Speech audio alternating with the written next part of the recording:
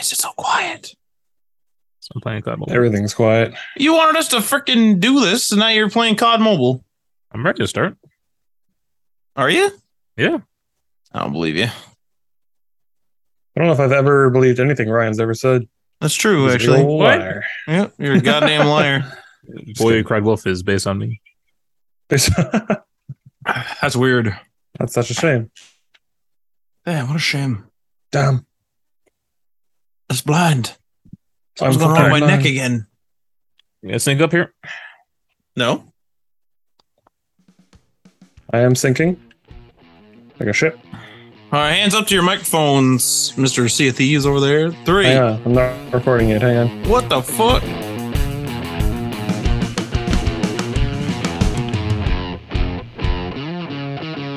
All right.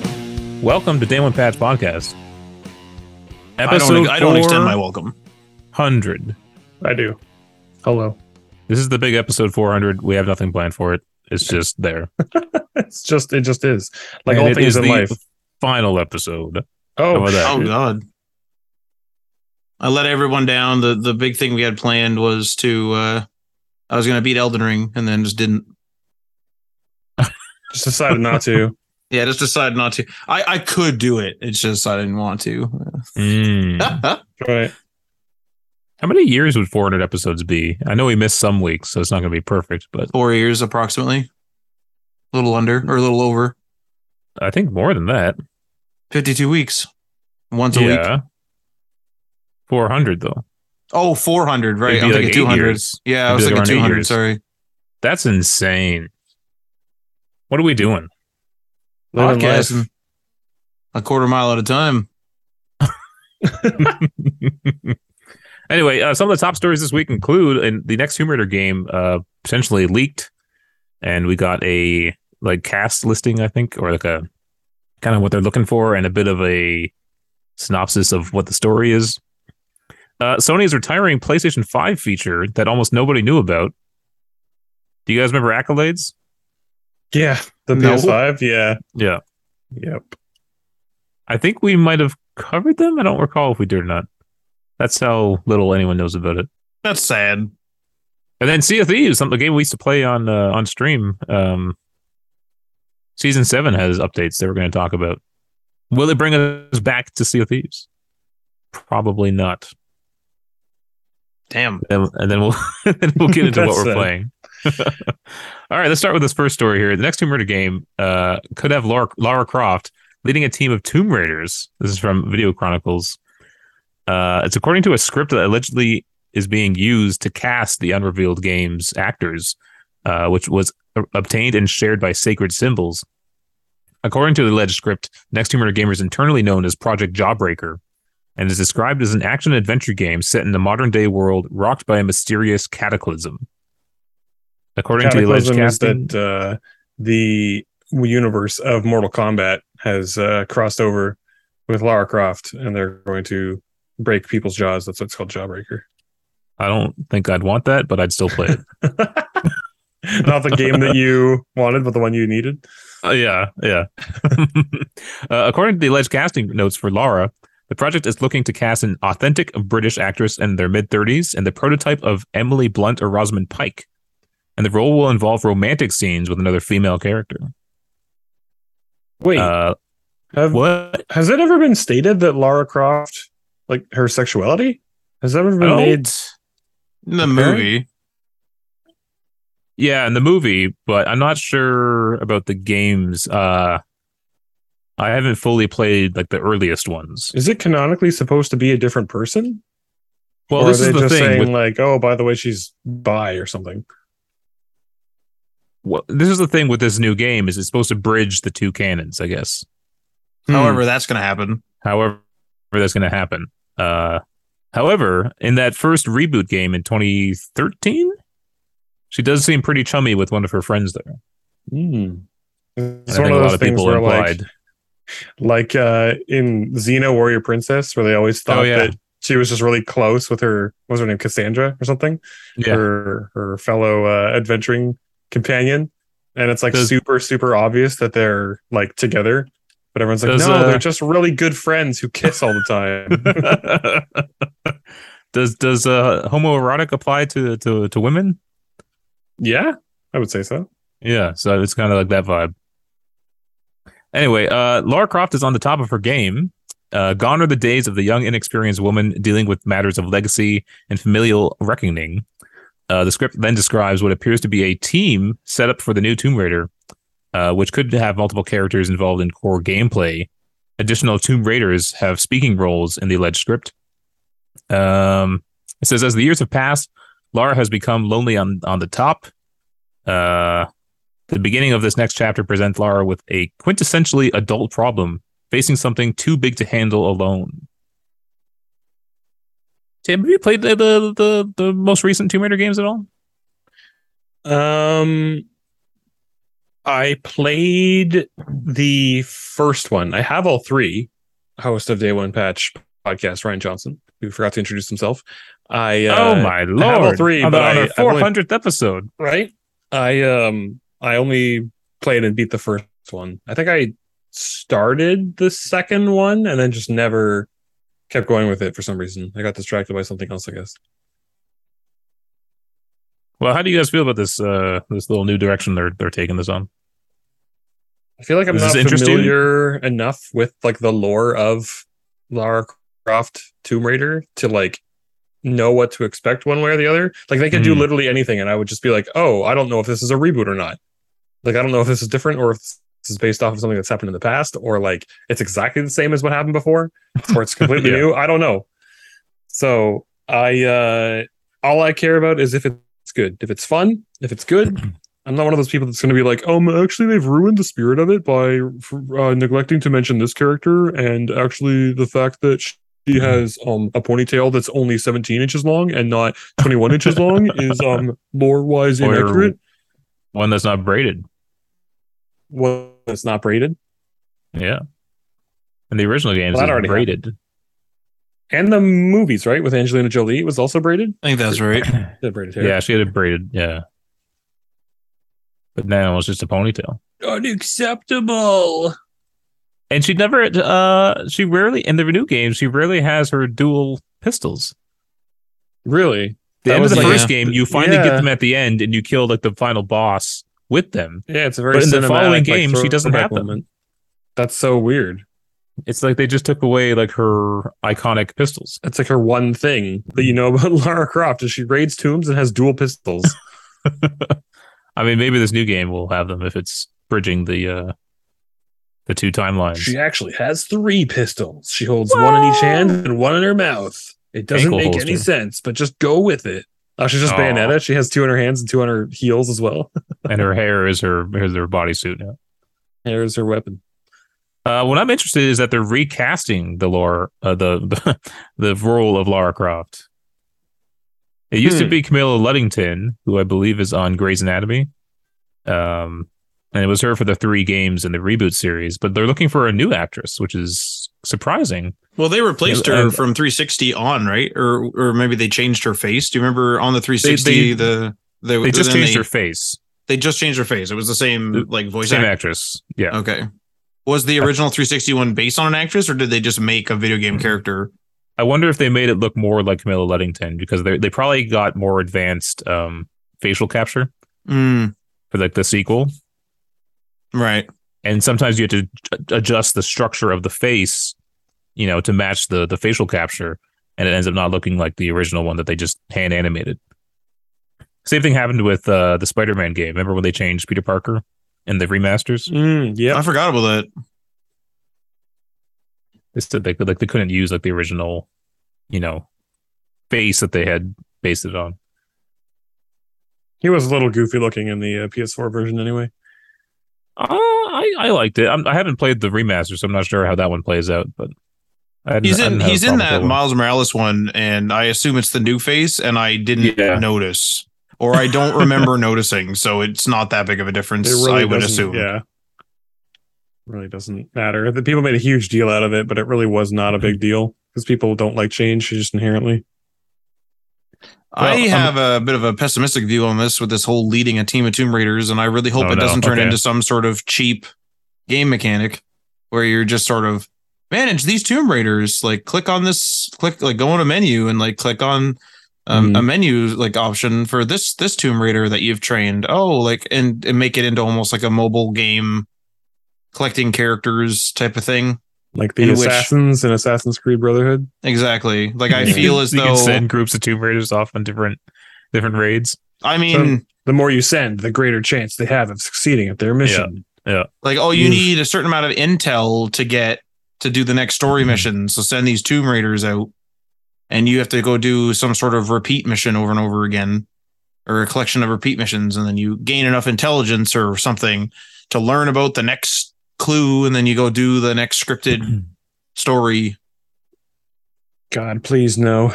Because what situation would you be in to be like, I'm a Tomb Raider and I need multiple Tomb Raiders to come with me? Well, it's not.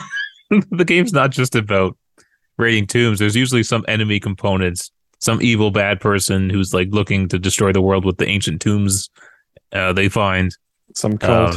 So she's gonna need like backup essentially. It's not just she effectively I need someone to tie my rope off. And she's gonna need more guns. That's what I was gonna say. Is this a combat move where you have multiple Tomb Raiders for the combat angle?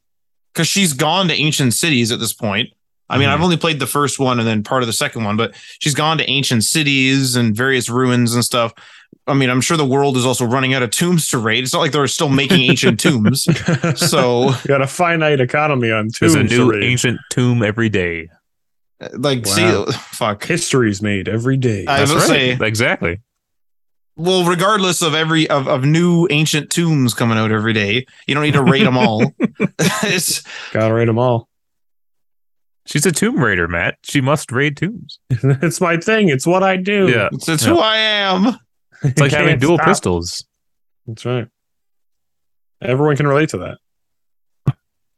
I don't know what happened. I think for me personally, and I don't know like about you, Tim, but like I really like that first remake because I had previously played the other 360 Tomb Raider games, which you and I went through them, Ryan. The ones like Legend and there's Underworld and that. I played the first of those three that came out and played that, and that's sort of like I would say in sort of like an older style. It's still 360 and modernized to the 360s era or whatever, but and then there's like that new one, like the newest trilogy that first started on 360 and then got bumped to the next consoles as well, got re-released and stuff. And the next two are only on the next consoles, I believe. But so I liked the jump because I played the first of the old one and then the first of the new one, and it was like a nice. It's like I'm a fan of Tomb Raider enough to want to play it, but it feels old now. It's like, oh, like what's this next section going to be? Well, there's going to be spikes down in the floor, and there's going to be a hole in the floor, and I'm going to go find a rock to hang on, and then I'm going to crawl really slow with using my hands over a ledge, and then I'm going to jump to like a jungle vine and swing across the rest of the way, and then there's going to be a little cutscene of me almost missing it, but not missing it because I'm Lara Croft. The classic, like hang onto a cliff, but the one hand slips. And you gotta get the hand back up. Like I just think that I've just kind of experienced these games, and I know that this is a modern remake of these games, but I think this is why I didn't play the second one to completion. I was really excited to play it because I really enjoyed that first one, but when I got there, I just sort of realized, oh, this is the same thing again. But I know it's another new big bad, it's another this and that. But it's the same reason why I can't just rip through all of the Gears of War when I'm slowly working my way through them over the past 3 years is because, sure, I mean, I could do it if I just kind of blocked off a week and I just ran through all the Gears of War. I could do that in terms of time, but it's just the same thing over and over again. It's kind of like an older school shooter at that point. And we've been there, or like I've been there enough times to be like, okay, like I kind of get what's going on. It's Assassin's Creed is the same thing. I've been in the Assassin's Creed world so much that I'll play them, but it's going to take me a long time to get there because I don't need to play one each year. And I think that's kind of where I'm at with Lara Croft. I think probably games need that kind of refresh every now and then, because Assassin's Creed had like a billion of like the old style kind of combat and game mechanics, and then they switched over to more like RPG type of game, and I think that really refreshed the franchise. And so yeah, maybe every so often these games just need, or these franchises need like a reboot like that. I think that might be why I never really, like, part of the reason why I never really got into the Uncharted games is because, like, I'd played Assassin's Creed, I'd played Tomb Raider, and then people are like, oh yeah, it's like these where you follow the story and you do all this like platforming and there's shooting segments and you delve into ancient areas and you solve puzzles and the story's cool. And it's like, I've played that though. I've played all of that. So it's nothing, it's not any unique selling proposition. Well, what I think is unique about Uncharted is not necessarily the gameplay. It's just more the characters and the dynamics between them, and it's just fun in that sense. And they're cinematic. They're some of the most like action movie in a game type of game. I guess that sort of thing just doesn't like appeal to me. Like I'm much more of like an action, like a real-time action game player than like watching a cutscene and then having to like hit a quick time event button. Like there's almost nothing that I hate more in video games than quick time events. It's the least immersive, most like jarring mechanic in any game. And I'm really glad that like I didn't play the old God of Wars because they're really notorious for quick time events. Yeah. And anytime I see they might have been what killed it. I just like I hate them so much. And like I did just play a whole lot of Detroit Become Human recently. I played through the game twice. And that game, obviously, everything Quantic Dream, it's all quick time events.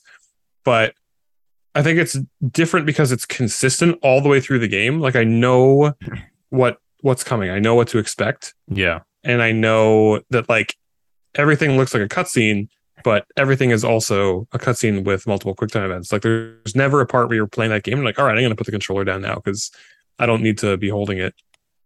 Because you always do. It is frustrating too, and I don't know if you would call these QuickTime events, but if like they're in a game when like you need to like lift like a boulder out of the way, and it makes you like mash square, and it's like why? That's not fun. Who has fun doing that? It's not more immersive. Yeah, I agree. It's just bizarre, and I don't know if that was one of those secret things. You know how when you slide between like two rocks, they use that to like hide a like load screen. Oh yeah, where it's super close in, and then is the mashing things to hide load screens too? I don't know. Possibly. I mean, mashing hides the load screen. I guess it's a good question as to whether we would prefer a load screen or one of those. I don't want those just for the sake of having them in a game. I think those are gone with the fast SSDs now, though. I would hope so, but I don't know. No. Horizon Forbidden West loads. It's probably the fastest loading game I've ever seen. It's insane. That's pretty crazy. I mean, that's pretty crazy, but that's also pretty good. Like we're kind of reaching, I guess, a point where even though we have 4K graphics and stuff, we can actually load them quickly, which is kind of nice. I remember watching E3 when they had announced the PS4 and Xbox One, and all the people were saying, "Oh, this is the end of load screens," and it's like, no, it wasn't. You're still on mechanical hard drives over here. I don't know why that was the thing. I don't know why everyone thought. I remember Haze, that like, I mean, I'm just gonna call it a bad shooter on PS3. Holy cow! But I remember Haze when they were advertising it, they were like, "There's no load screens in this." They're like, I think there was something like you'll see a little loading icon or something as you're going through an area, but it's like it's like not. There's no load screen. Like you're still playing. Mm-hmm. It's just loading in the background. Yeah, it's just loading in the background and like maybe letting you know or whatever. It's like Skyrim. Like if you can technically run from one end of the world all the way to the other end of the world, it's not like the whole world is loaded. It's just loading the world behind what you're doing. Mm-hmm. Same with Minecraft too. As modders, I'm sure have found, and other people is, certain things. If you were to leave something on automation, if you were to leave like some sort of auto cooker or something, and you go really far away, some of that stuff breaks because it doesn't keep your base loaded. Yeah.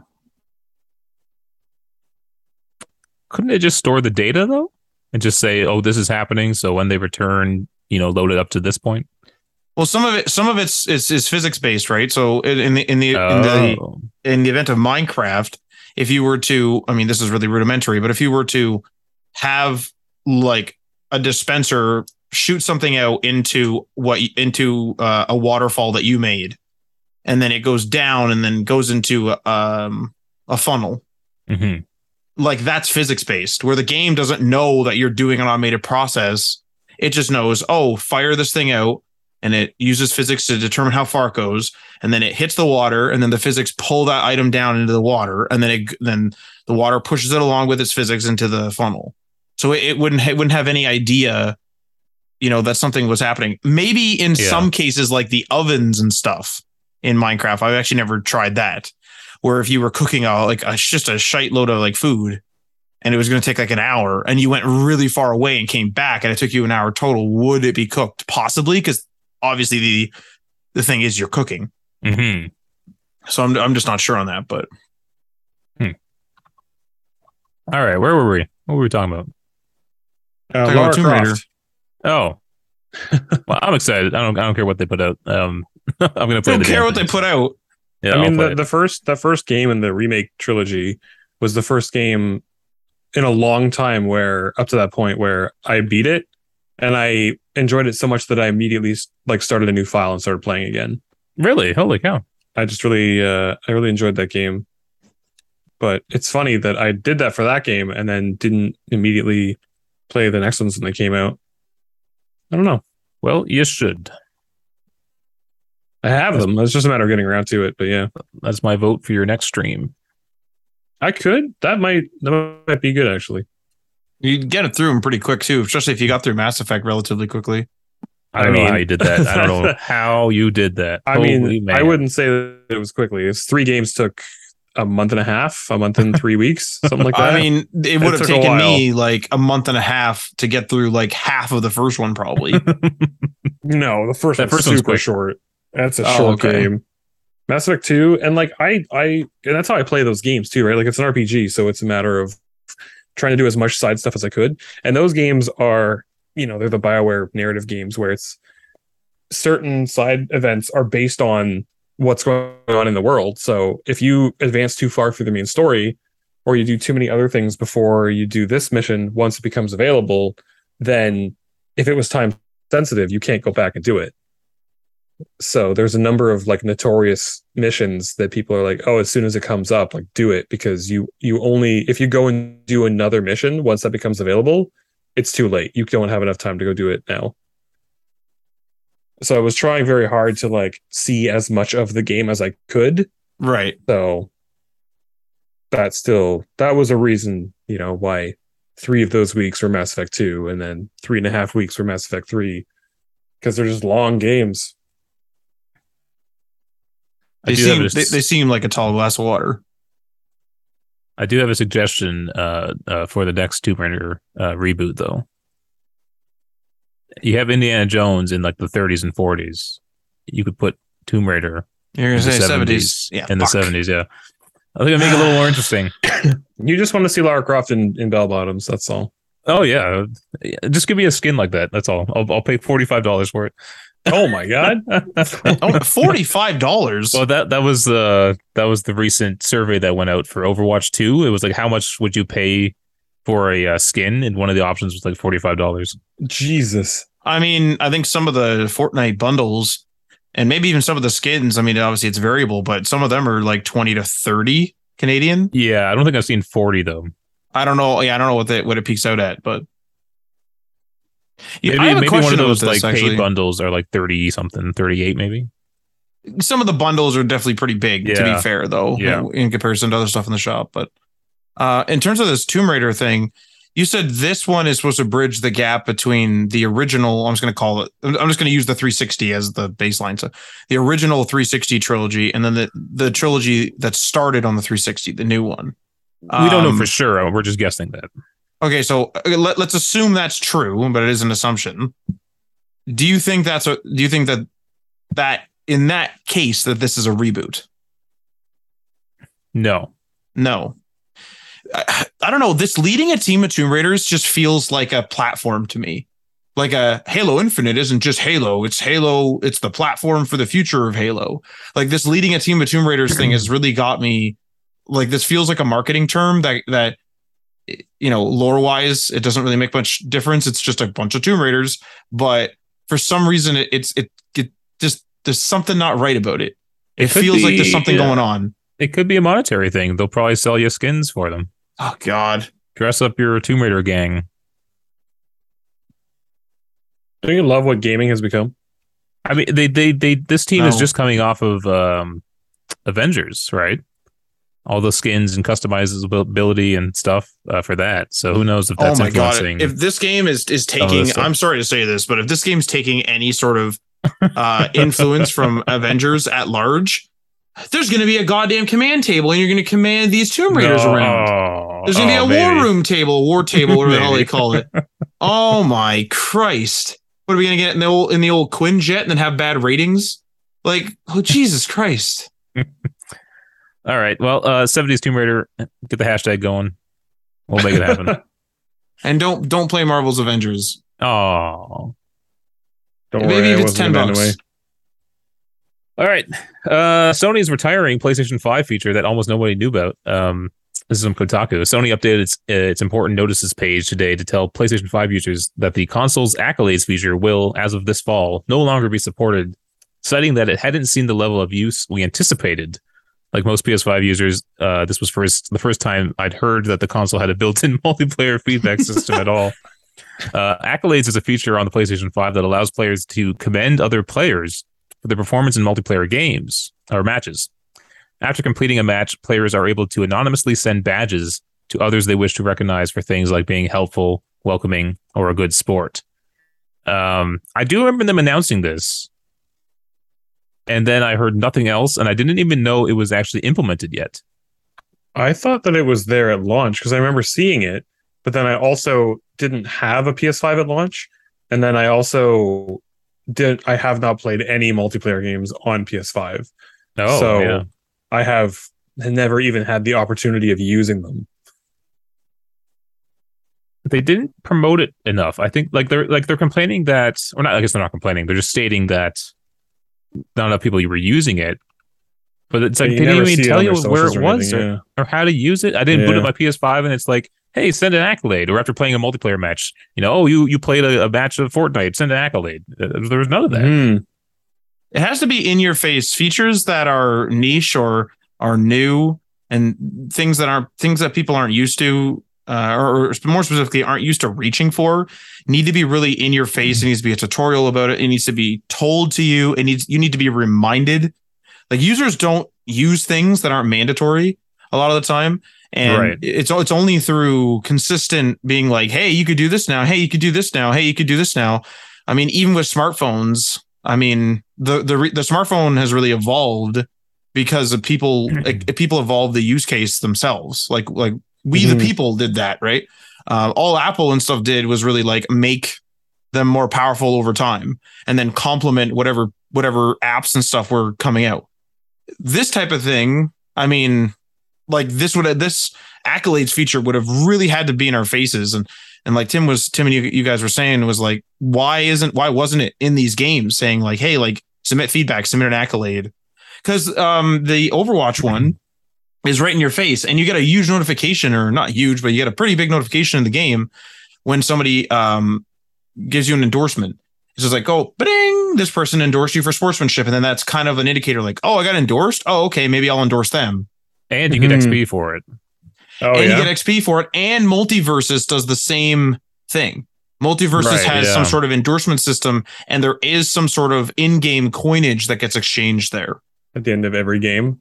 At the end of every game, every like 2 or 3 or however that works. I haven't played it much, but like I've been commended a couple times and I've gotten a little bit of coinage from that. Like there needs to be an incentive. It needs to be in your face and it has to be obvious. Yeah. What's it called? Monster Hunter Rise has that too. It's got a just a little like upvote system at the end. It's like pick a person you want to give a thumbs up to at the end of a hunt, and you can use the D-pad, and it's just like left, up, and right. If you're in a group of 4, and it's just as simple as like as soon as the hunt ends, it's just there on your screen, and it's just like hit the D-pad if you want to commend somebody, and that's it. Like it needs, like you say, it needs to be there, because if you don't show people that it's an option, people aren't going to go looking for it. I think it was there at launch then, because I'm looking at this article that says like PS5 guide, what are accolades and how to earn them. This was written on November 11th, 2020. The But yeah, it must have been a launch feature then. I imagine activity cards are also going to go away at some point. I don't know if you guys have ever used those. No, I've used one to try it. The thing with them is that it's, once again, it's in your face only when you press that PlayStation button. But when I'm going to the PlayStation menu, I'm going there with another motivation. And so it's either to close the game or to check a message or something. I'm not going to take a pause in what I was about to do and check one of the cards. It just doesn't really make sense. You know what I wish it was like? Because you could use it to track trophies, right?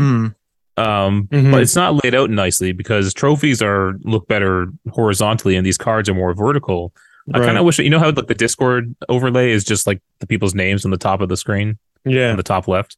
I wish you could just track trophies and have them show up like that as an overlay on top of the game. That'd be kind of cool. So you could just see, what do I need to do next? And okay, and then go do it. Instead of having to open up these cards and not be able to read the whole thing. And then go over the card and then select X on the card and then the card pops up. Yeah. And then it has to load because it isn't preloaded. Yeah. Yeah. I remember seeing that when the PS5 was coming out and I was like, that's a cool feature. That looks like that'd be really helpful for like tracking stuff. And then yeah, it's just like, it's not very intuitive. It isn't actually that useful when you're trying to do it. Yeah. You know what's interesting is, I don't know whether it was coincidence or whether it was designed to be like this, but when I was ripping around in Spider-Man, I think it was Miles Morales on the PS5, I was near an area, or maybe I had just completed part of an objective, and when I went to one of those cards, because I was just playing with the feature, the card like of an achievement that was in that area, or maybe I or just done piece of it, but it kind of showed up dynamically. Now, I'm not really a fan of dynamic lists in that way because you never think to reach for something that you just hope is there. But if you were to take that card, so that card had like, I think a little video, and someone had made like a little video on how to do it. There was like a tracker, like Ryan was saying. They really could just use all the same tech that they have and have a proper achievement tracker where I like the overlay idea that Ryan had, but also have a card. So when, like, let's say I pin the, Elden Lord achievement, and let's just say you have to beat all the bosses. So you would have your overlay and it would say, you've beaten 5 bosses in the top left. But let's say you're really struggling trying to find the third boss. You could click the PlayStation button and because you've pinned and attracted this achievement / trophy, you'd be able to go into a card that is there, and it would show YouTube videos from influencers and stuff like that, because you're going to do that same lookup on a phone or a tablet. So it wouldn't keep you on the device longer. Just keeps you on but I'm not opposed to it just being on the PlayStation and it just saying like, hey, like, where was that again? And it's like, oh, you're on the third thing, because Google does the same thing. If you look up something and it knows of a video on YouTube that at minute 1 through 3 has the information you need, it suggests just that clip, not just the video, just that clip. If they could do that and have that on the console, I think that would be a lot more useful. It's there. There's the whole overlay system. It makes this card system not a waste. And then you could have developer, because obviously developers have to support this feature, or to support the existing feature. You could just not have developers support this one potentially, or optionally you could, you could just have people look up guides and like have the Sony community team figure out what they want to put in these cards for the games and stuff. But maybe that's too much logistics. I don't know. It also says here that the PlayStation 5 will be getting additional social features soon. Last Thursday, Sony announced that it would be opening a beta mode to test screen sharing, game joining notifications, and the ability to send stickers and voice messages. Now, voice messages, the 360 had that. Yeah. Why is the PS5 just getting voice messages? It's so bizarre. I can't think of a voice message I've ever really needed to hear either. It's always the random ones when you're playing like Halo 3 at like 2 a.m. and some person from across the world sends you that you like didn't even associate with that much, or from your perspective, in like a multiplayer match, and then you get like a voice message from them after the match, and they're just like so riled up about something that you didn't even realize that you did in the game. And then you just save those ones forever because it's just so bizarre and funny, and you just want to keep it forever. Was it Matt? Was it you or Marty who got a message where they're like, "I'm gonna report you to IGN"? I think that might have been Aaron. Was that Aaron? Okay. I think that might have been Aaron, and he was telling us about it. I did get one voice message that was I remember I kept, and we played over and over again. Was we were on 360, and one of the people in I think it might have been elementary school, might have been like grade 8 elementary school, but in the online crowd that I played with, I guess like I wasn't answering, or like I think maybe Xbox Live was acting up or something, and I wasn't getting somebody's invite, and I wasn't sending them an invite. They just hear like in this really compressed, like Matt, send me an invite, like fuck. So I had that around for like a good few months, just laugh my ass off listening to that. It was really stupid. God damn. Well, rip to accolades, I guess. We barely knew you. Yeah. Yep. That's sad. All right, a final story of the week. Sea of Thieves Season 7 update brings captains, ship loadouts, and faster loot trade-ins. This is from GameSpot. The marquee new addition is the ability to purchase your very own captain's ship, whereas previously you'd load onto a ship the size of your choosing and customize it with available cosmetics. Now you have the option to exchange gold coins for your very own ship that you can then give a name and custom cosmetic loadout to. This then opens up a wealth of other new gameplay features. So a captain's ship comes in the 3 usual sizes, and each of it has its own associated price tag. Captain's sloop, 250,000 gold. Brigantine, 375,000 gold. And galleon, 500,000 gold. I don't remember how hard is it to get gold. Are those outrageous prices? Those are pretty high for what we were doing. Yeah, it's pretty high. I remember I used to play a lot of Sea of Thieves with a group of streaming friends, and all we ever did when we played was just do the gold hoarders, and then we would do vaults. And I think I haven't played Sea of Thieves in a long time, but I think I'm sitting on about 1.5 million, which I remember taking a while to get to that point. But at the same time, I was only playing Sea of Thieves like once or twice a week for maybe a couple of hours at a time. It's just that we kind of figured out a decently efficient way to do vaults. And we would get like all the loot from the vaults almost every time. So when you do that, when you do a vault, then you're getting anywhere between like 80,000 to maybe 100 or 110,000 gold, which doesn't sound like a lot, because especially when a lot of the like ship parts in that game are like, or outfit pieces for a single piece can be like 250,000 gold. Yeah. But like, it's kind of the whole point of the game is just to whatever you're doing, you're getting gold for it, right? Whether you're fishing and selling the fish to the hunters like faction, or you're doing gold hoarders, or you're doing PvP, like hunting people down, you're doing PvP, stealing their loot, you're getting their gold. It's all for gold at the end of the day. So I would say that's pretty high, but not unattainable if you play a lot of Sea of Thieves. Yeah, I think I broke the million mark when we were streaming it, but that'd be half my entire freaking savings just to get the biggest ship there. Oh, the captain's sloop though, that's not too bad. But at least you never have to buy it again. It's not something you have to keep buying, right? Yeah, you work up to it, you get the money, you buy it, you're like, all right, I never have to do that again now. It says you can add as many as you like to your character, provided you've got enough gold. Do note, however, that while your first time naming a ship is free, if you ever wish to change its name, you'll need to purchase a ship renaming deed, much like a pirate appearance potion, using the game's real money currency, ancient coins. A renaming deed sells for about $5. $5. Jeez. I don't like how absolutionist like a lot of game stuff is now, where it's like, oh, you mistyped your name, go fuck yourself, gotta pay me $5. Like, Jesus, I thought I was playing a game, didn't realize I was typing out an email. Like, come on. Yeah, I was thinking about that because I still have my old username on my PlayStation profile because I haven't changed it, because there's like, I don't really think it's that important to have the same name across everything. But I was wondering, like, I remember back in the PS3 days, you couldn't change your username, and PlayStation was always under flack for that, because on Xbox 360 you could change it at any time. as many times as you wanted. And then like near I think the end of the PS3's life cycle, they finally made it an actual thing where you could change your username, and everybody got one for free as like sorry, this took so long. Like, here's a free username change if you want.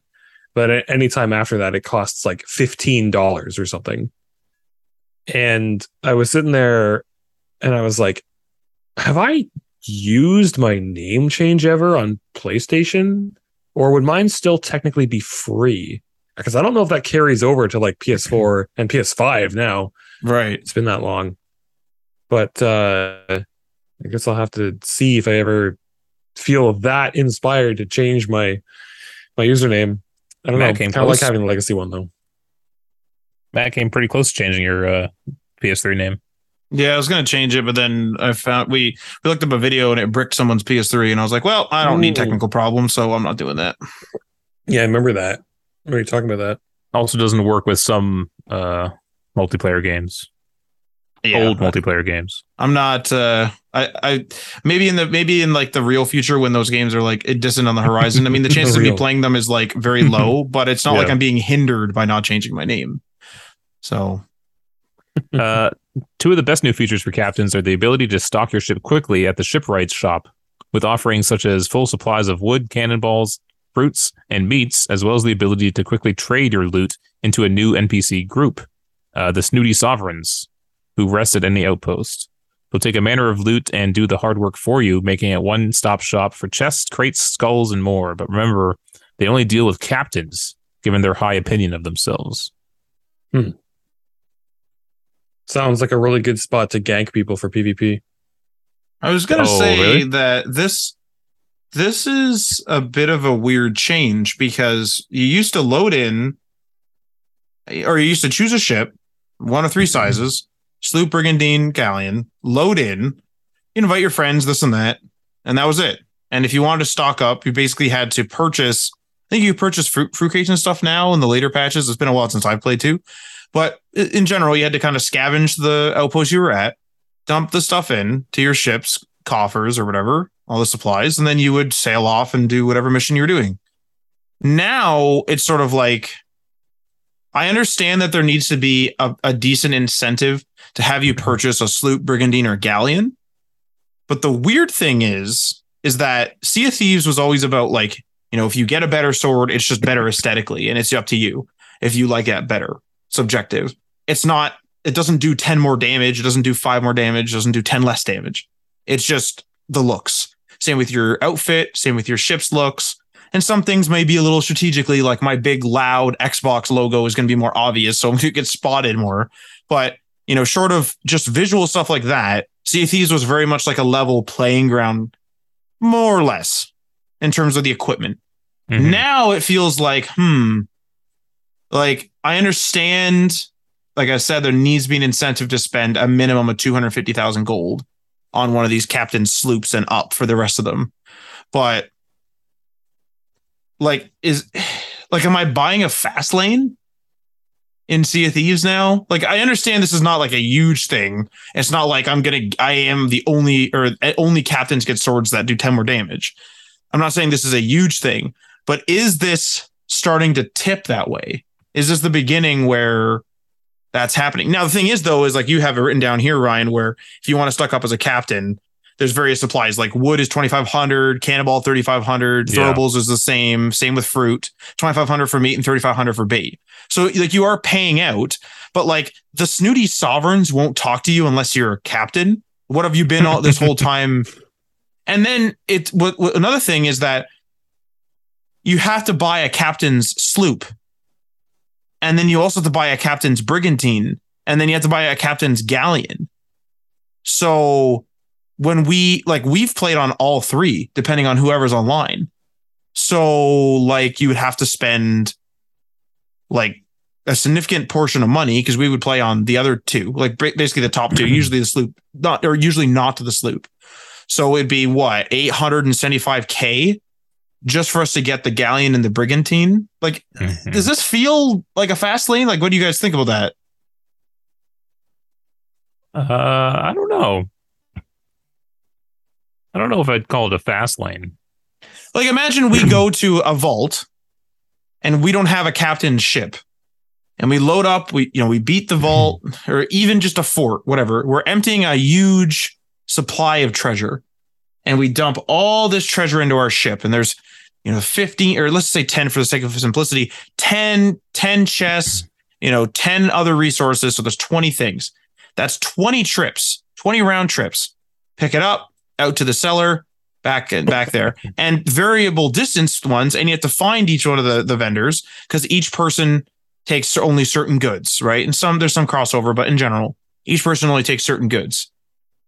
Now, while we're doing that, we're exposed. So not only have we not been able to purchase this instant stock up to get going quickly, we've had to scavenge and or maybe purchase some fruit crates or whatever if you're able to do that. But you've had to scavenge and stuff like that. Then you've had to go and do the vault or whatever that you did to get all the treasure. And then you're a sitting duck on the dock for 10 minutes, 15 minutes, depending on how much treasure you have. Whereas it sounds like, and maybe it's not as instant as I'm thinking, but it sounds like the sovereigns are just very quick. Like, is it literally just unload? Remember they showed like a crate or like a crane in the one video we saw, I think at E3 or maybe Summer Game Fest, where like, is that what the Sovereigns is, where you just load everything onto a crane, press a button, and it all instantly sells? Or is it just like, hey, there's one outpost or there's one person at an outpost, and instead of you running to 4 different people, you just run to the one? Right. I don't know. Like it just feels weird. It's like you start faster, you end faster. Is that a problem though? You're a sitting duck. Unloading your ship. When you're just to have like a little bit of loot, you don't really need to have a guard on your ship generally. Mm-hmm. When we're unloading like a thing, how many times have we been ambushed? Tons of times. We've been ambushed tons of times. The longer you're there, the higher the chances of being ambushed is. Mm-hmm. How many times have we run out of cannonballs because we get ambushed while we're still trying to scavenge for cannonballs? Now, I will say that you can still stock up. Like, it says stock up instantly as a captain, so I assume that it means you go to some sort of menu and it just fills the barrel. Whereas we would have to go to the merchant, purchase the crate, which I believe starts full when you purchase the crate, and then you can bring the crate to your ship. But it's still another step. Like, it's still a slower lane. And again, this isn't a huge deal. It's not like I'm saying Sea of Thieves is super unbalanced now, but this just feels like. This feels like it's like less about fun and more about monetization or something. I'm just saying, does it affect? Well, I don't know. I don't know how I feel about it. Like, what? Why is like? I don't know. This feels weird. Like, you can't rename your ship. You have to spend a lot of money on this. And then you get fast lanes, fast load, fast unload is what it sounds like. It's sort of like, Fallout 76. I guess I know it's a subscription for Fallout First, but Ryan, you have a lot of room in your stash, or you could, for junk. I, as a Fallout First subscriber, Fallout First subscriber, have unlimited. But technically it's no big deal, but it is kind of a deal. Like, I'm just wondering how big of a difference is this? Arguably the best feature of Fallout First is the junk or unlimited junk inventory. Mm-hmm. Arguably that's the best feature. I've heard it like from other people and myself too. But the thing is though, is there's other features that are useful, but this is like, it's just super useful, and it's useful all the time. That's the thing with it. So I know this isn't a subscription.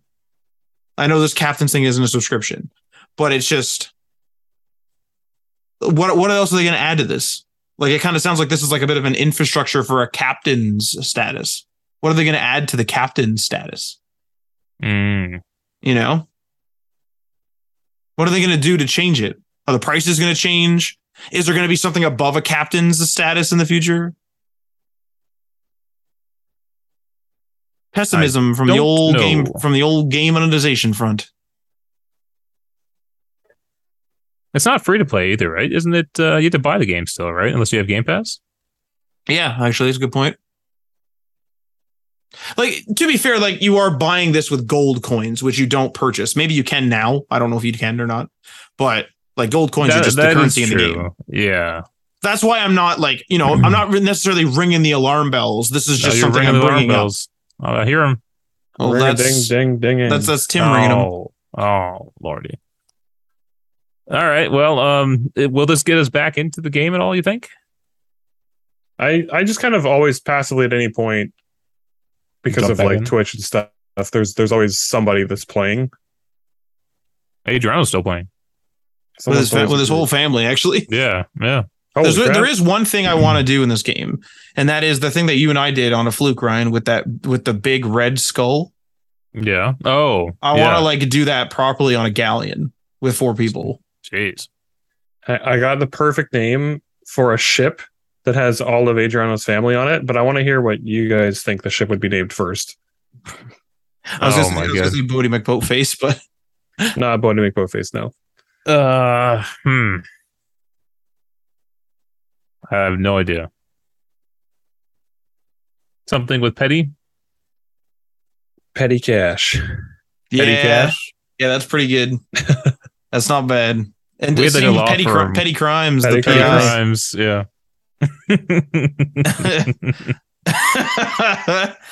You're welcome, Adriano, for that one. I know you're listening. All right. Let's hop into what we're playing. Any takers? Anyone got something exciting they're playing? Tim does. I mean, I can't remember if I think I said it last week that I started playing Fallout New Vegas again, which is always fun because it's like my favorite game of all time, basically.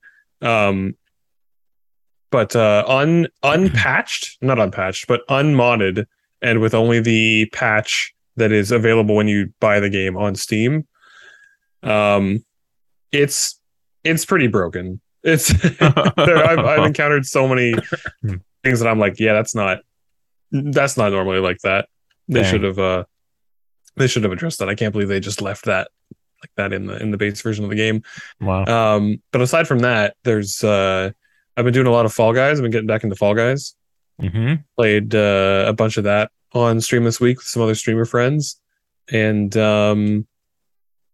aside from that, I think I mentioned that I started and finished the like perspective puzzle game Superliminal, which was like one day last week, which is kind of impossible to describe. Once you see it, it makes sense, but it's like a game where you really just are messing with perspective. So if you pick something up that's far away across the room, and then you like turn and look down at the table that's next to you and you put it down, then it's just like small on the table because it was small when it was far away from you. At the other end of the room. Yeah.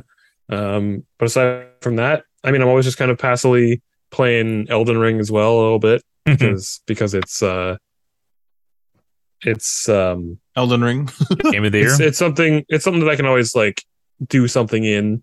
I've been playing it on the PS5 and I'm trying to do like a faith intelligence build, which is actually pretty strong if you know like where to go right off the bat in the game and get the equipment that you need for a build. But that's been fun playing through it again and helping Matt obviously whenever Matt needs help, which is a lot all the time. Yeah, which is a lot and consistent.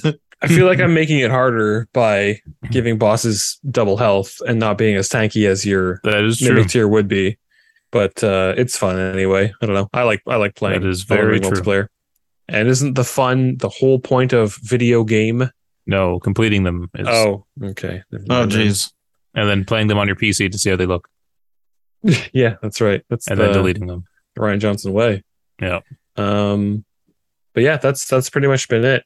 I've been keeping my eye on Monster Hunter Rise because the Sunbreak expansion came out like 2 weeks ago. And there's just so much stuff coming out for it. Like a lot of the YouTube channels I follow are just uploading a ton of Monster Hunter Rise stuff. So it's been on like the edge of my radar because I'm aware of it, but I know that if I commit to playing it, that it's like all that I will be able to play because Monster Hunter games always require like all of your free time to play them because they take dozens of hours to get through. but it seems like it's really good. Like I only see positive feedback for Sunbreak, so I'm glad that it's good, but I just don't know when I'm gonna get around to it. But yeah. Oh, I also didn't play my Steam Deck at all in the last week. I didn't pick it up for anything because the battery died. Yeah, the battery died. It's a shame. I don't know why they would sell a product where the battery just dies after 2 hours. Like, what am I supposed to do with that? I guess I just throw it out and buy a new one.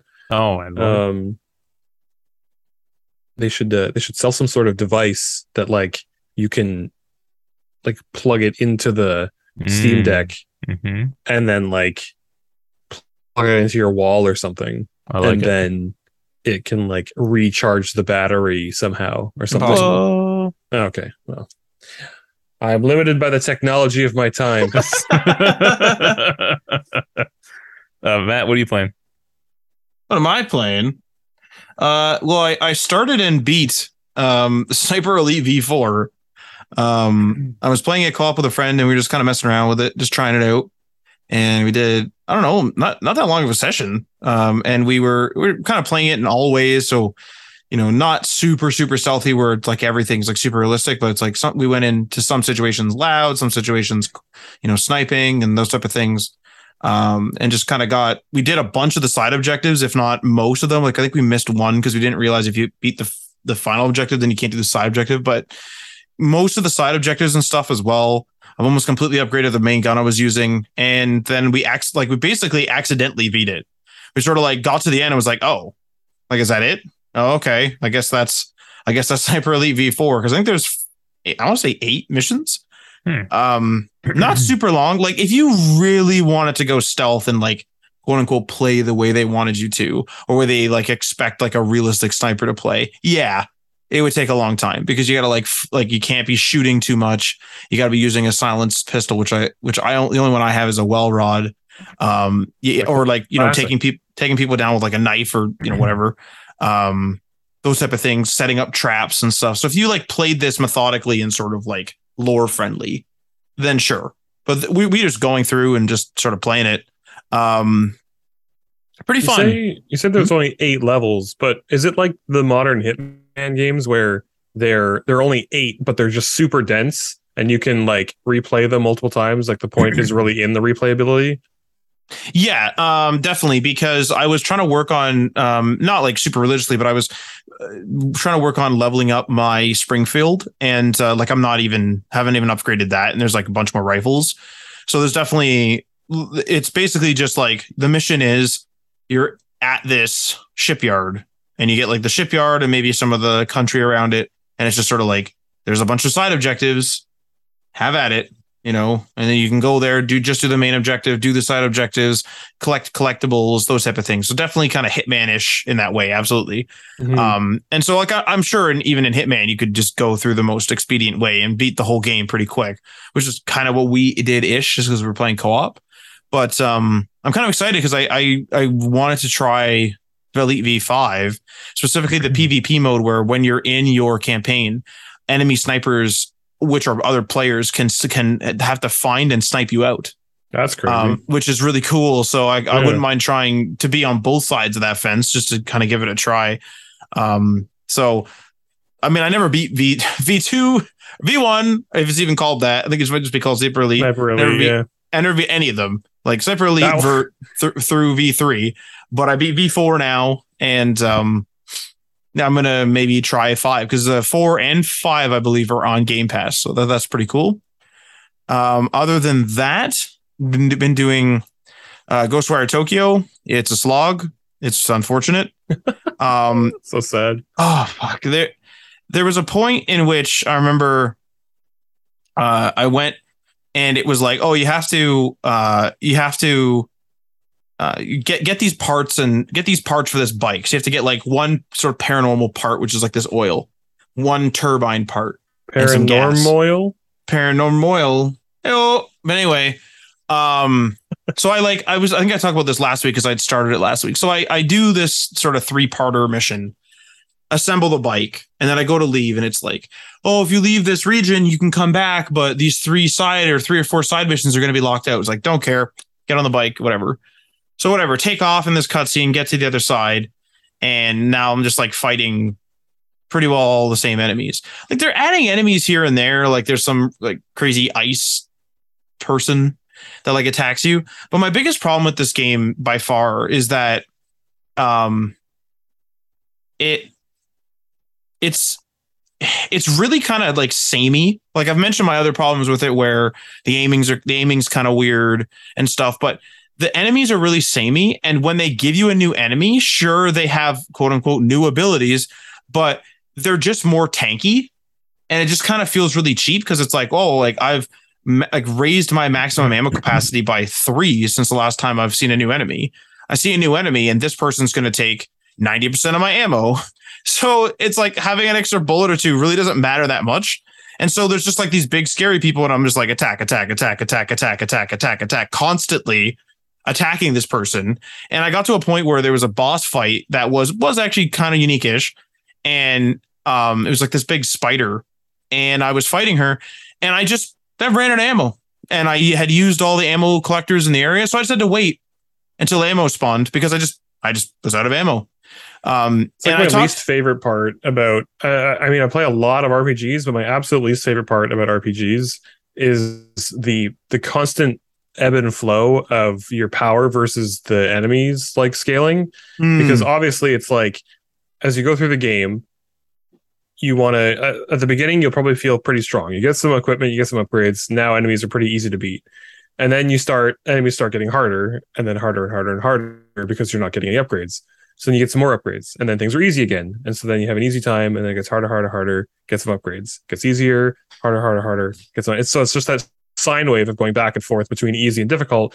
And it changes based on when your character power changes. But it feels so unsatisfying, like before that point where you're just like, it feels like just a waste of time almost, where you're getting stronger and it's like, okay, it's great, but I know that it's like fruitless because eventually I'm just going to fight enemies that have more health. So It's like, what was the point of me getting stronger, except that now the enemies that just have these ridiculous health pools are now manageable. Like that's the end goal, is that the game is now more balanced. Yeah. Kind of thing. Yeah, no, I definitely feel that because I mean the game, like I started having fun with it, like a lot of fun with it. The one session I played, because I played maybe 2 or 3 sessions, because what I did was I was like, man, I'm kind of taking this game a little slow. Maybe I'll try to go a bit fast. And I tried to kind of speed up the combat and stuff, which was a little difficult for me because I'm not a big fan of the aiming. And I did that and I started having fun. I was like, oh, maybe this game needs to, maybe I'm just like treating it too slow. I need to really get in there and really fight. And that's kind of what the little clips show in the skill tree. When you select this tree, it shows how the skill works in a little video. And so I'm like, oh, maybe like that's my problem. And so, that was great on the standard enemies until I started going into these story missions where they started throwing these really big ghosts or whatever they were, where one of them throws ice and then I can't move very fast. She's super tanky. So I'm just sitting there wailing on her. There's this other woman with this other woman ghost where she has like these huge scissors and she always runs at you. And so I'm constantly trying to like interrupt her and stop her and stuff like this. But it's just like a battle of attrition where it's just like, oh my God, there she is, kite. And I can use like explosions to try to knock her over, or like constantly hit her with wind or constantly hit her with air. But it's just like, once I'm done fighting one of them, it's like, oh, I'm almost out of ammo every single time. And so whenever a new one shows up, like the ice one is the newest one that I can remember. The ice one was just like, well, this person's going to have a shitload of health. And it's going to be like, just like you're saying, Tim, where it's just like, well, I'm not going to be able to take this person out quick because A, she's going to slow me down because she's ice. And B, like, here we go. And of course, one of them can take away your powers because of fucking course they can. God. Core mechanic of the game. Core mechanic. Frick. Well, I'm glad I ended a chapter and it didn't take my powers away. I like that. Hey, at the very least. Congratulations, game. So that was Ghostwire, but actually just before the show here, for a few hours, Tim and I were doing the Elden Ring. Tim's helped me through that for quite a while now, and I'm in. I mean, I don't really know how to spoil anything because I don't know what's happening. So I'm at the very, very end. You're at the final boss fight. I'm at the final boss fight. Yeah. So I am in the shit big time. Is basically it. There's like 2 parts to this one, and Tim and I beat the first part like super easy the first time. And then we have like some connectivity issues and stuff like this because I don't know, the game sucks at online on the PC for some reason. But when we went back, because we like, took a break because we had beat a couple bosses and ran around quite a bit of the level, take a break for like a little bit for dinner, come back to it for about an hour and a half, and we get stuck, like we can't beat that first fucking phase again. But I'm on the last fight, so I hope that the next time I play, I hope this isn't another Millennia where it's going to be like, I don't know, 3 to 4 sessions just to beat him. But it's a battle of attrition. I keep threatening to uninstall it, but I mean, I do that on Fortnite as well, so I just always do that, it seems. So we'll see how it goes. But that's it's like your average League of Legends player. Yeah, uninstalling, and then they do it, and then a week later they're like, "Oh man, I'm so used to playing League of Legends. It's all I play. Better reinstall League of Legends." Reinstall it. Yeah. The difference is that I actually don't typically uninstall it. But I've never been so mad at a game that I uninstalled it, and I hope that day never comes. I feel like if I can just beat my head against a wall in a FromSoft game enough to fight a boss like 45 times, and then eventually on the 46th you get it, like I feel like nothing can phase me at that point. I witnessed it wasn't me, but I witnessed my friend Anthony. He rage quit and rage uninstalled and never played this game again. It was Off-World Trading Company, and it's a game in which you're supposed to run a trading company, but it's like they're like quick strategic rounds. But the AI is fucking ridiculous.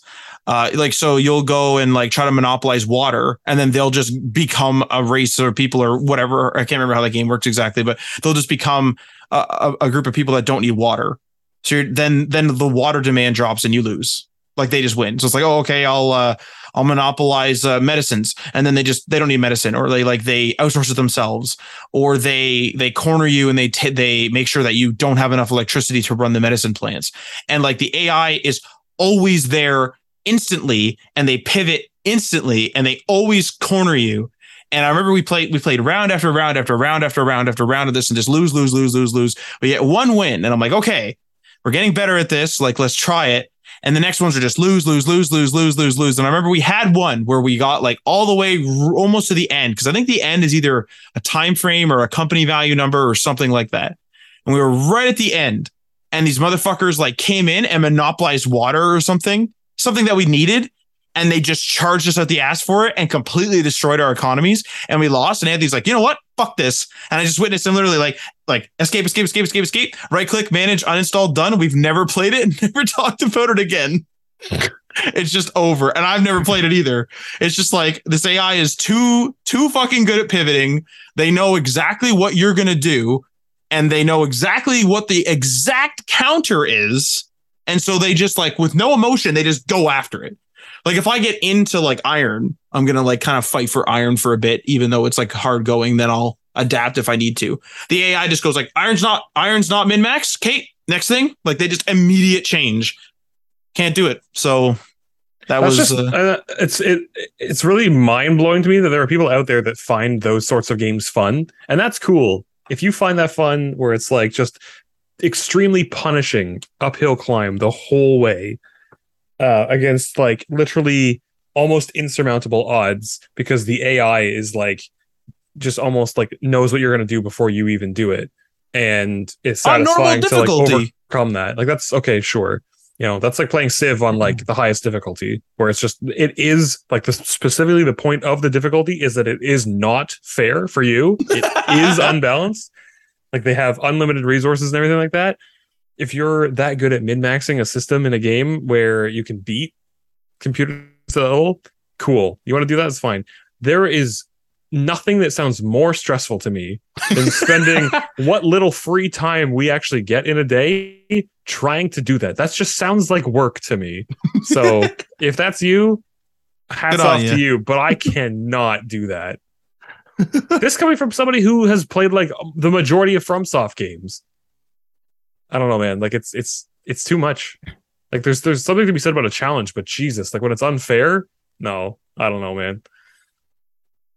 Yeah, there's definitely you're absolutely right on that. It's usually in strategy games where, I mean, hopefully it's gated by, some crazy difficulty that's supposed to be unfair, like Civ. But there's definitely been times where, and I'll probably get chirped for this because people love their competitive Company Heroes, but like Company Heroes 2, especially some of the patches. I remember we were on this one patch and I like hear the German tank rolling up and I'm playing as the Russians and I'm like, I can't see them yet. Like they're still in the fog of war. Like, where the fuck are they?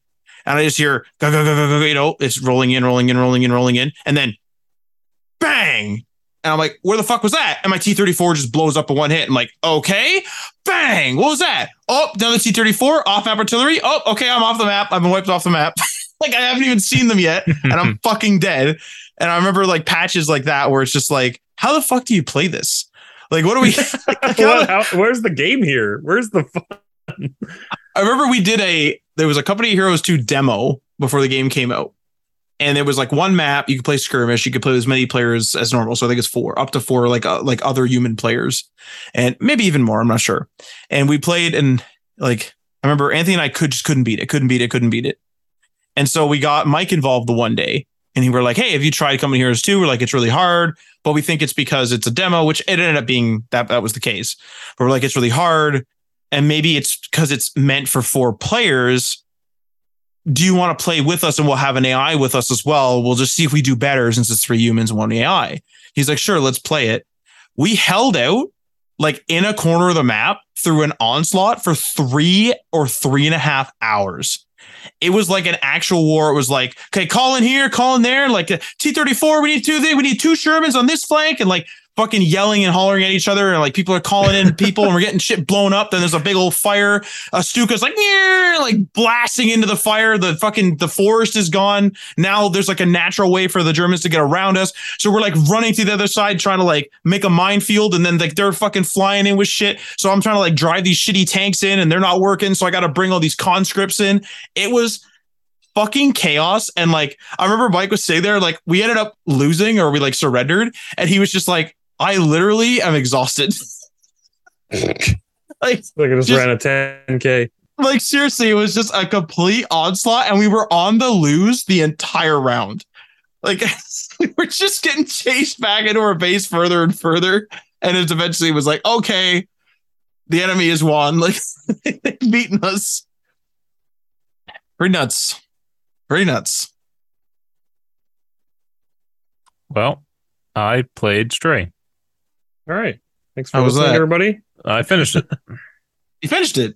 It's only about like 5 hours long. Was it like a game of the year contender, as big of like shit that it's been kind of advertised as? No, it's good. I think people are going a little nuts for it. A little what do you call it? Overrated. But it is good. It is a fun little experience. I'm glad I played it. I don't know if you would like it, Matt. I like the idea of like your kind of game. I don't think, Matt. No, not having seen the gameplay. I liked the mystery of like, why are these people computers and like TV heads? But I feel like the game is more so like play as a cat. And I'm like, I don't care. I don't care about that. Yeah.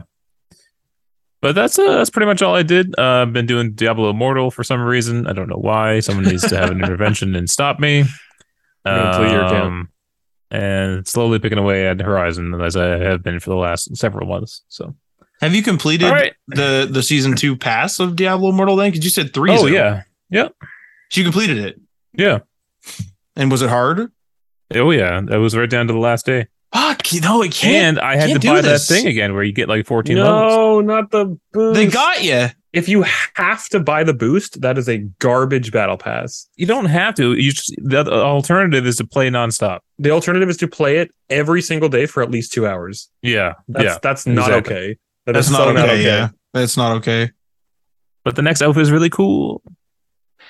See, they got me. Originally, right? Like I am such, and I will admit this 100%. I am such a sucker for aesthetics in games. I think that it is totally fine for a game to be like free to play, and they charge out the ass for cosmetics. That's totally fine to me because you don't have to buy cosmetics. To somebody who does not give a shit about what their character looks like, it doesn't mean anything to them. So if they have a solid game and the only thing that you make money off of is cosmetics, then you're only really like preying on the people that care about what their character looks like, right? So to me, that is totally fine. And I was just, I don't know, I almost had like an epiphany, I suppose, a couple of days ago, where I was like, I don't know if I was thinking about Diablo Immortal. It might have been a different game, but I was sitting there and I was like, I always get suckered into something, like investing time or money or whatever it is into a game just to get a cosmetic. Mm-hmm. Like I can't think of any microtransaction that I spent on any game in the last probably 5 years where the end goal wasn't that I would get a different cosmetic. And I just sat and I was like, I'm thinking about all the games now that I did that in that I am not playing anymore. And I was like, I spent all that money on these games. Was it worth it? Like, did I get enough enjoyment out of it back then to warrant having spent that much money on it? No. And I think the answer is no. So it just makes me think, like, do I really care enough to spend real, actual dollars that I could spend on things like food and my mortgage?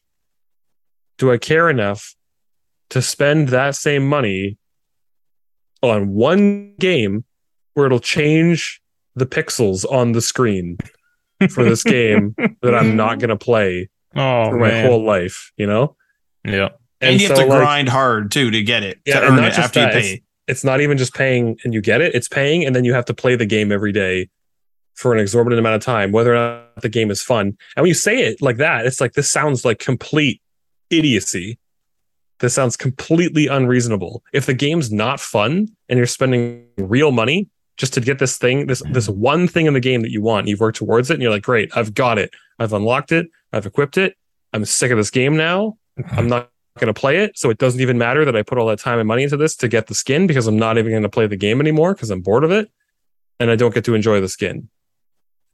But that game company gets to laugh all the way to the bank because they're doing that to millions of people. Yeah, it's a bit crazy when you think of it that way, and especially because it sounds like how much is the Diablo Immortal Battle Pass? With the bonus, it's like $20, $20.99. Oh my god, that's so fucking expensive. Like I always say Fortnite, but it's like I feel like Epic just knows, like, okay, they can charge a decent amount for the stuff in their item shop. That's fine, but I feel like Epic has figured out the Battle Pass is a way for players to want to continue playing because it's like a goal. So, you can literally earn your Battle Passes by playing the previous ones. You buy once and keep playing. And as long as the price doesn't change within a certain amount, which I don't recall it ever changing, and at least not recently, it's like you can earn enough V-Bucks to buy the next Battle Pass in this pass. And all it is it's a free to play game, but you can just like go and actually earn all this stuff. Use your V-Bucks to buy the next one. Like, I think Epic just knows we just want our fucking few dollars for the Battle Pass, and then we don't give a fuck. And then if but like Diablo, it sounds like is trying to min-max it, and I sincerely think it's the wrong way to do it, because I don't feel cheated when I buy something on the Epic, even on their item shop, because I feel like I'm getting a shitload of content and I'm not pressured. If I don't play Fortnite for a few weeks, I am still going to complete that Battle Pass. I just Discorded you guys the armor. It's pretty cool, right? I don't love it. You don't love it? Is it like that doesn't incentivize me to spend $20 in this game at all? I was going to say, well, $20 plus like several hours. Yeah, dozens of hours over. And that's the only one you get. Weeks. Yeah.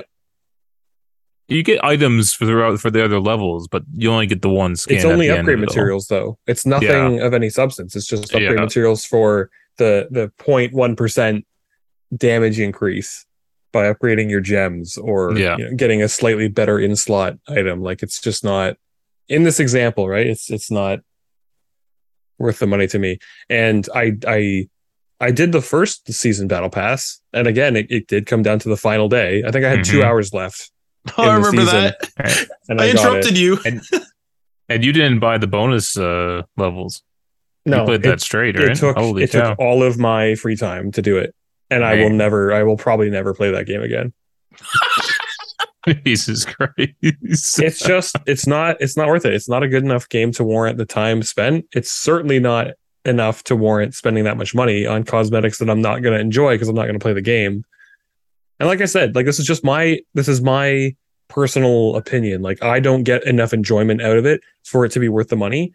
If you do, if you play it enough, if you like the world, you like the characters, you enjoy the cosmetics, you enjoy doing just the grind of doing the dailies over and over again, that's totally cool. If you're having fun doing that and you're spending money to do it, by all means, go for it. That's totally fine. I just look back on it myself and I regret it. Oh, at least it was like a $20 regret, and it wasn't like a $2,000 or something. Yeah, I'm not going to be these people who spend like $2,000 on a set of golf clubs to play golf once a year. Like what? I don't have that kind of disposable income. But I think it was when I was playing Fall Guys actually, because I was looking because the only thing that you can buy in Fall Guys is cosmetics. That's it. It's things to like you can buy emotes and different outfits, and you can get different like nameplate backgrounds and like titles, and windscreen animations, and like that's it. That's what you can customize yourself in Fall Guys. And I was just looking at the money that you have to spend to like get the premium currency, which you can also just get by playing the season, and then every 10 levels or something you get 100 show bucks or whatever it's called. But then there are things in the shop that are like 2,000 show bucks, and it's like, okay, I literally cannot get enough from just like leveling up through the season to in order to unlock that. So I would need to spend some money. So how much money would I actually have to spend to buy that? I would have to spend $30. That is obscene to me. And I know that there are people out there that they literally spend their money on like nothing else aside from video games. So they do have that disposable income. $30, okay, whatever. That's like a week's worth of work or whatever for them if they're working like a minimum wage part-time job or something. Cool. But I literally can't afford to play these games. I can't afford to play them the way that they are designed to be played. They're designed so that everybody spends a little bit of money on them. And I just can't. So I'm not the key demographic for those games. And I also don't love when they're set up in such a way that they're meant to exploit people who have like a spending problem. Oh yeah. And that just makes my heart hurt. You know what's crazy is like I'm still in the boat of like I still prefer items that I've earned in a game. Like if Elden Ring were to sell like a super cool light up and really animated sword for $10, that's cool. I'm not gonna like diss the art there, I suppose, or the asset there. But if I go through to the end, I don't know, I was making this up. If I go through to the end boss and I get a sword that is just like a super clean samurai sword, I don't know, I'm gonna be like, oh fuck, like I earned that sword, and I'm more enticed to use that sword than I would be the $10 sword for sure. Mm-hmm. I still maintain that the last game that I played that had legitimately satisfying unlocks was Gears of War 3. Damn. Because there were skins and like characters and gun skins and stuff that were tied to achievements. So not only did you have to do the thing, which was usually, a decent challenge to do the achievements, especially in an online game, online shooter, for me anyway.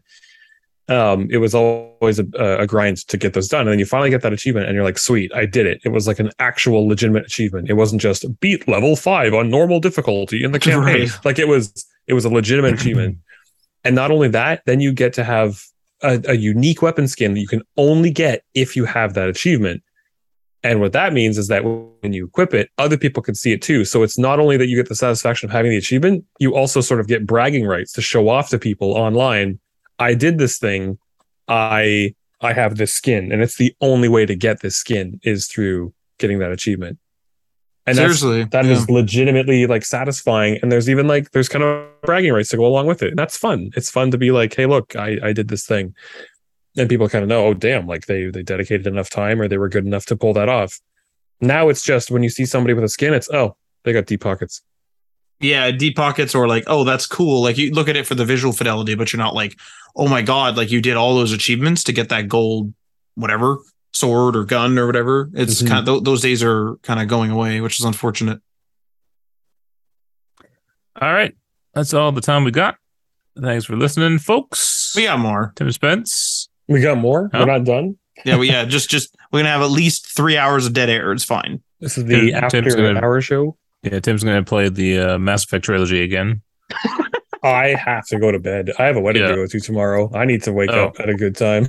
All right, do your thing, Tim. Do my little dance as I always do. If you're a fan of Fallout New Vegas and occasionally Fall Guys, all the falls, you can play along with us at twitch.tv/the sidetrack, where I'm live 4 days a week, most of the year, 5 days a week. I'm just on a summer vacation long weekend thing right now. So Mondays to Thursdays. But once I think once we get to September, it'll be back to 5 days a week. But that's what I'm doing right now. Fallout New Vegas, no mods. Weird. It's weird. Come see how broken this game is. It's still fun though. I love it. You truly can polish a poop, and it's called Fallout New Vegas, and I love it. And we're getting some serious building done in Grounded. Oh man! So you can watch our amazing staircases and bridges and other things. Wednesdays, 8:30 p.m. Eastern, twitch.tv/DamonPatchMedia. We'll see you guys next time. Man, it's so boring when you refer to it as just staircases, because it's true. It's literally just staircases. Just staircases everywhere. But those staircases are working towards something. And when we finish that, it's going to be so sick. I am so excited to keep working on that in Grounded. Yeah. All right. We'll see you guys later. Peace. Freaking foghorn? Okay, yeah, I was going to say.